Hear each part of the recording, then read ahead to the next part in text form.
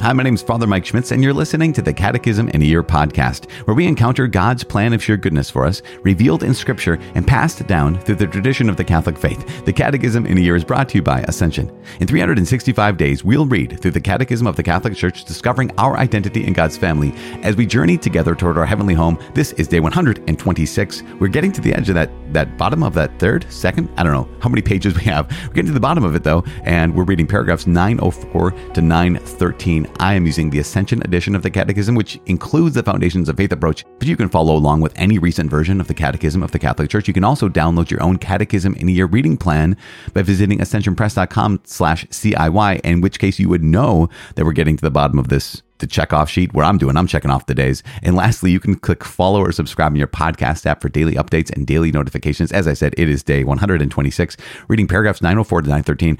We started talking the other day, meaning yesterday, about the lay faithful. And we talked about the term laity, meaning all the faithful except those in holy orders and those belonging to a religious state, right? So I think we kind of know that, right? All lay believers, all believers who are not priests, deacons, or religious, bishops. And so there's a vocation, and that vocation is primarily, of course, to be saints. But then secondly, to live out the priestly, the royal, and the prophetic offices that Jesus himself, Jesus is the high priest. Jesus is the prophet of prophets. Jesus is the King of kings. And so he shares that with, of course, with those in holy orders, but he also shares that with every baptized Christian. He shares yesterday we talked about how Jesus shares his priestly office. Today, we're going to talk about how Jesus shares his prophetic office and his kingly office, the royal office. And so one of the things you're going to hear is that paragraph 905, lay people also fulfill their prophetic mission by evangelization. That is the proclamation of Jesus Christ by word and the testimony of their lives. And this is key for us. It's incredible. Yesterday, we talked about how by virtue of sharing in the priestly office of Jesus, your entire life can be a gift, right? Your entire life can be a sacrifice, can be worship offered to the Lord. That's that incredible right? But also an incredible duty to do that, to unite the sacrifice of our lives to the sacrifice of Jesus Christ. Today, we're talking about the fact that Jesus has extended to all the priestly people, right?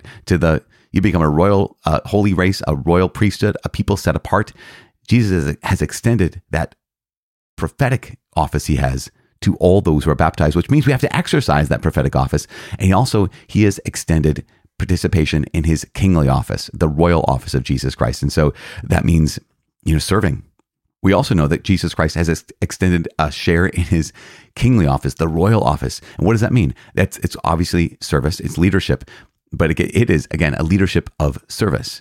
It is an opportunity to put our gifts, our talents, our strengths, whatever it is that we have to offer at the service of the church and the world. And we're going to talk about that today. So as we launch into that, let's begin with a prayer. So we're going to pray to our Father in heaven. We give you praise. We thank you so much for bringing us to this day. We ask that you please send your Holy Spirit into our hearts to renew that our participation in your priestly office, our participation in your prophetic office, and our participation in your royal office, that we can serve as you serve, that we can serve as servants, as slaves of you, Lord God, that we can speak your word and speak of you in everything we say and in everything we do. Let nothing we say and nothing we do ever contradict who you are, your goodness, your love, your truth, your justice.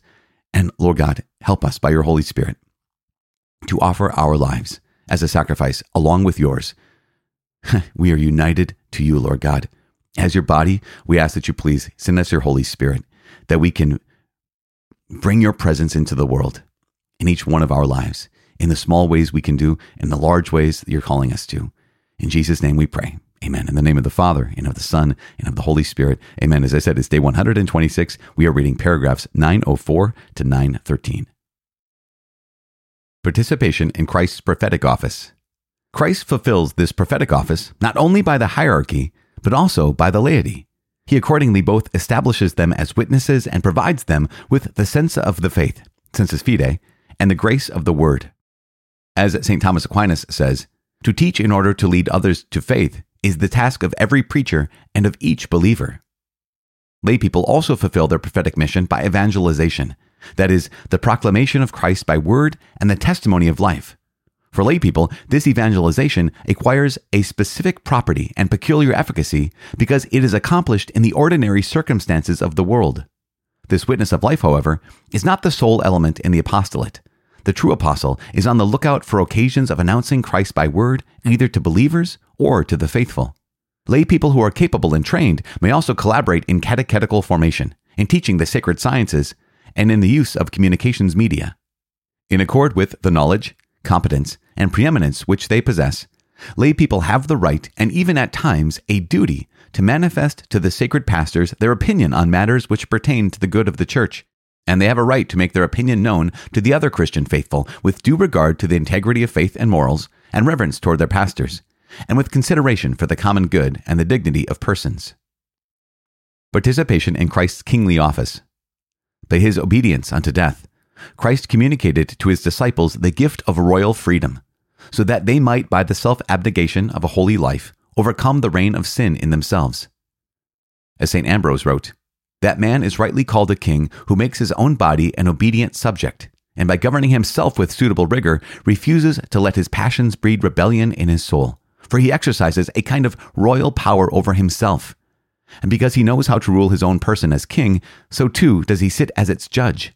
He will not let himself be imprisoned by sin or thrown headlong into wickedness." Moreover, by uniting their forces, let the laity so remedy the institutions and conditions of the world when the latter are an inducement to sin, that these may be conformed to the norms of justice, favoring rather than hindering the practice of virtue. By doing so, they will impregnate culture and human works with a moral value. The laity can also feel called, or be in fact called, to cooperate with their pastors in the service of the ecclesial community for the sake of its growth and life. This can be done through the exercise of different kinds of ministries according to the grace and charisms which the Lord has been pleased to bestow on them. In the Church, lay members of the Christian faithful can cooperate in the exercise of this power of governance in accord with the norm of the law. And so the Church provides for their presence at particular councils, diocesan synods, pastoral councils, the exercise of the pastoral care of a parish, collaboration in finance committees, and participation in ecclesiastical tribunals, etc. The faithful should distinguish carefully between the rights and the duties which they have as belonging to the Church and those which fall to them as members of the human society. They will strive to unite the two harmoniously, remembering that in every temporal affair they are to be guided by a Christian conscience, since no human activity, even of the temporal order, can be withdrawn from God's dominion. Thus, every person, through these gifts given to him, is at once the witness and the living instrument of the mission of the Church itself, according to the measure of Christ's bestowal. All right, there we are, paragraphs 904 to 913. Let's just highlight that 913, that last paragraph that we read, just one sentence long. And it highlights everything. It basically sums up what we've been talking about, why Jesus establishes a church, why he gives to all of us who belong to him, why he gives us a share, a participation in his priestly, prophetic, and royal office. It says there, thus every person, therefore every person, through these gifts given to him, right? The gifts of sharing in Christ's priestly, prophetic, and kingly office, and those other gifts, the gifts of intelligence, the gift of wisdom, the gifts of charm, the gifts of whatever it is, the winsome gifts you've been given, through these gifts given to him, is at once the witness and the living instrument of the mission of the Church itself, according to the measure of Christ's bestowal. That summarizes what we've been talking about when it comes to the vocation of the laity. Every person, through these gifts given to him, is at once the witness and the living instrument of the mission of the Church itself. You know that the word witness in the New Testament, in the Acts of the Apostles, chapter 1, when the apostles ask Jesus, they say, "Lord, are you at this time going to restore the kingdom to Israel?" And Jesus, he says, it's not for you to know the times or seasons, etc.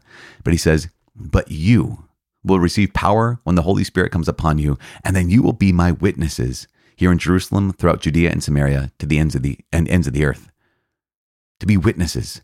That word that is used in the Acts of the Apostles, the word Jesus used in Greek is the word martis, or martyr. To be a witness, to bear witness to Jesus Christ with what we say and what we do. In fact, that's one of the effects of the sacrament of confirmation, that everyone who's been confirmed is given a special strength to spread and defend the faith by word and action. To be witnesses in this world, it's incredible. So here's the gift of the royal office, the gift of the prophetic office today. And so that's to be a missionary, basically. So let's go back to this participation in Christ's prophetic office. So it makes it very clear, paragraph 904. Christ fulfills this prophetic office. He's speaking truth into the world. He's bringing goodness and God's grace into the world, not only by the hierarchy, but also by the laity. And there's this quote from St. Thomas Aquinas: "To teach in order to lead others to faith is the task of every preacher and of each believer." And this is so important. I mean, here's Thomas Aquinas talking in the Middle Ages, and he's saying very clearly that your role and my role, right, every preacher and of each believer, is to teach in order to lead others to the faith. Now, who we teach that's up to God. But the fact that we're called to teach, we're called in some way to proclaim Jesus Christ, and that's paragraph 905, right? It goes on to say, lay people also fulfill their prophetic mission by evangelization. That is, the proclamation of Christ by word and the testimony of life. And this is so important because the very next sentence highlights the way in which this is essential for those who are not ordained. It goes on to say, this evangelization acquires a specific property and peculiar efficacy, right? So it's a certain kind of character and a very peculiar efficacy. It does something powerful because why? Because it is accomplished in the ordinary circumstances of the world. This is, again, we've said this before, but one of the great tasks of every believer is to bring the grace of Jesus Christ that's been given to them into their particular corner of the world. And so, yes, priests and bishops, that's what they're called to do in their particular way. But there are so many corners of the world that priests and bishops aren't, right? There's so many corners of the world where we don't have access to, or we just aren't, you're limited. We're limited by time and space. And yet your corner of the world, you have been given the power of the Holy Spirit. You've been given the character of Jesus Christ. You've been made into a little Christ, right? As a Christian, he's given you a participation in his priestly office, and he's given you participation in his prophetic office. And there is a part of this world where maybe you are the only person who could proclaim Jesus Christ in that particular part of the world. And it's so important. Now, paragraph 906 and 907 say there are specific lay people, right, who are incredibly well trained, who are great teachers, who, it says here, lay people who are capable and trained may also collaborate in catechetical formation, in teaching the sacred sciences, in the use of communications media. So obviously that's people, professors who work on college campuses. That's religion teachers for high school, basically people teaching in parishes. Anyone who's been trained, lay people, of course, if they're capable and trained, may also collaborate in this whole thing. And just moving forward. Now, here's something that might be important for you to hear in paragraph 907. It says this, that in accord with the knowledge, competence, and preeminence which they possess, lay people have the right, and even at times the duty, to manifest to the sacred pastors their opinion on matters which pertain to the good of the church. Basically, here's paragraph 907 that says, also lay people have a voice. Maybe say it like that. That's kind of how we say it, in modern times. Lay people have a voice, that you not only have a right, yes, you get to be heard, but also even at times a duty to point out what needs to be pointed out. What to say, what needs to be said. As we all know, there are many, many times when a priest or a bishop or anyone, a representative of Jesus Christ, is not saying or is not doing what they should be saying or should be doing. Or they are saying something they shouldn't be saying, and they're doing something they shouldn't be doing.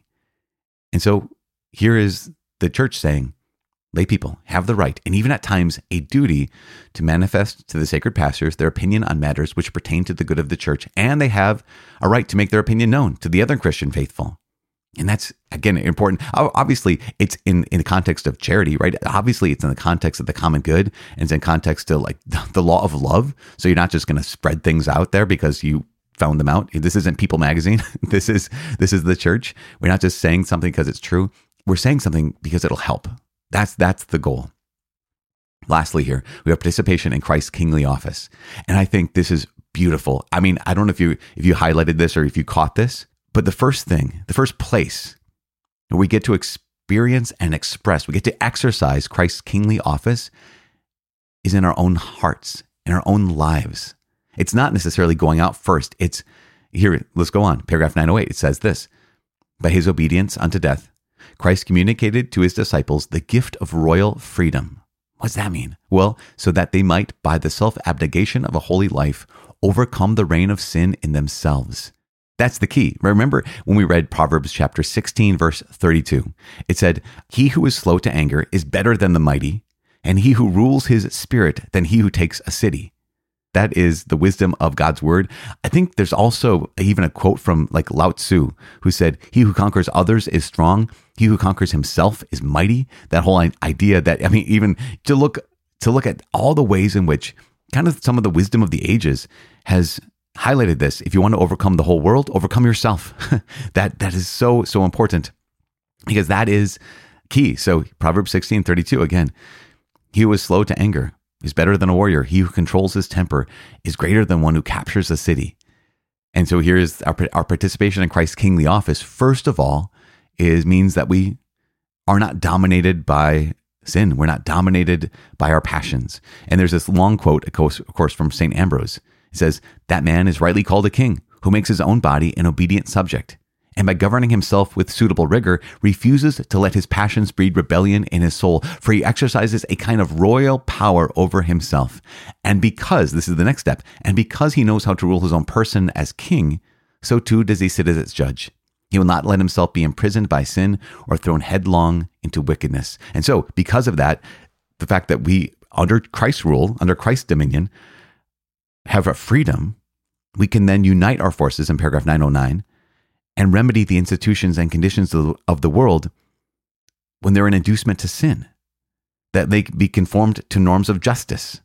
And that is so important, that we can, if we have an interior freedom, then we're free to kind of put some order into this world, right? We're free to, if we know what the balance of mercy and justice is in our own lives, we can apply that balance of mercy and justice to the people around us. And we can join together and we can do some good in this world. Paragraph 910 says the laity can also feel called, or be in fact called, to cooperate with their pastors in the service of the ecclesial community. Basically, you can work in the church. There's apostolates. There are ministries throughout the church and throughout the world that are so necessary, because we need to exercise your charism. The gift that God has given to you needs to be exercised.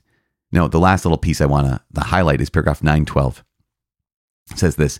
It says, "The faithful will strive to unite both," meaning the rights and duties they have as belonging to the church and the rights and duties they have belonging to members of human society. They will strive to unite those two harmoniously, remembering that in every temporal affair, they are to be guided by a Christian conscience, since no human activity, even of the temporal order, can be withdrawn from God's dominion. So what that's saying is, no matter what you're engaged in, if you're working in the church, okay, you need to be guided by the truth of Christianity. You need to be guided by moral principles, be guided by virtue. And if you're working in the business world or in the medical field or in education, wherever you're working, wherever you find yourself in this world, you're also called to be guided by a Christian conscience. That's not just kind of like, well, I'm a Christian when it comes to Christian things, but when it comes to making money, I'm no longer a Christian. Or I'm a Christian when it comes to like church stuff, but when it comes to how I run my business, I'm not guided by Christian principles or my Christian conscience. But the reality, of course, is there's no human activity, even those that aren't like officially churchy activities, that can be withdrawn from God's dominion. He is the Lord of everything, which means he's the Lord of every aspect of my life. So every aspect of my life needs to be under his dominion. It needs to be guided by his truth, which is the truth. Does that make sense? I hope it does. You guys, today was a good day. Wow. Tomorrow we're going to talk about the consecrated life. So we talked, of course, about bishops and priests, a little bit about deacons. We talked about the role of the laity, that call, but also tomorrow we're talking about consecrated life, which might be something that is completely very familiar to many people listening. It also might be something that is completely new. And so that's exciting. And that's tomorrow. But right now, I am praying for you. Please pray for me. My name is Father Mike. I cannot wait to see you tomorrow. God bless.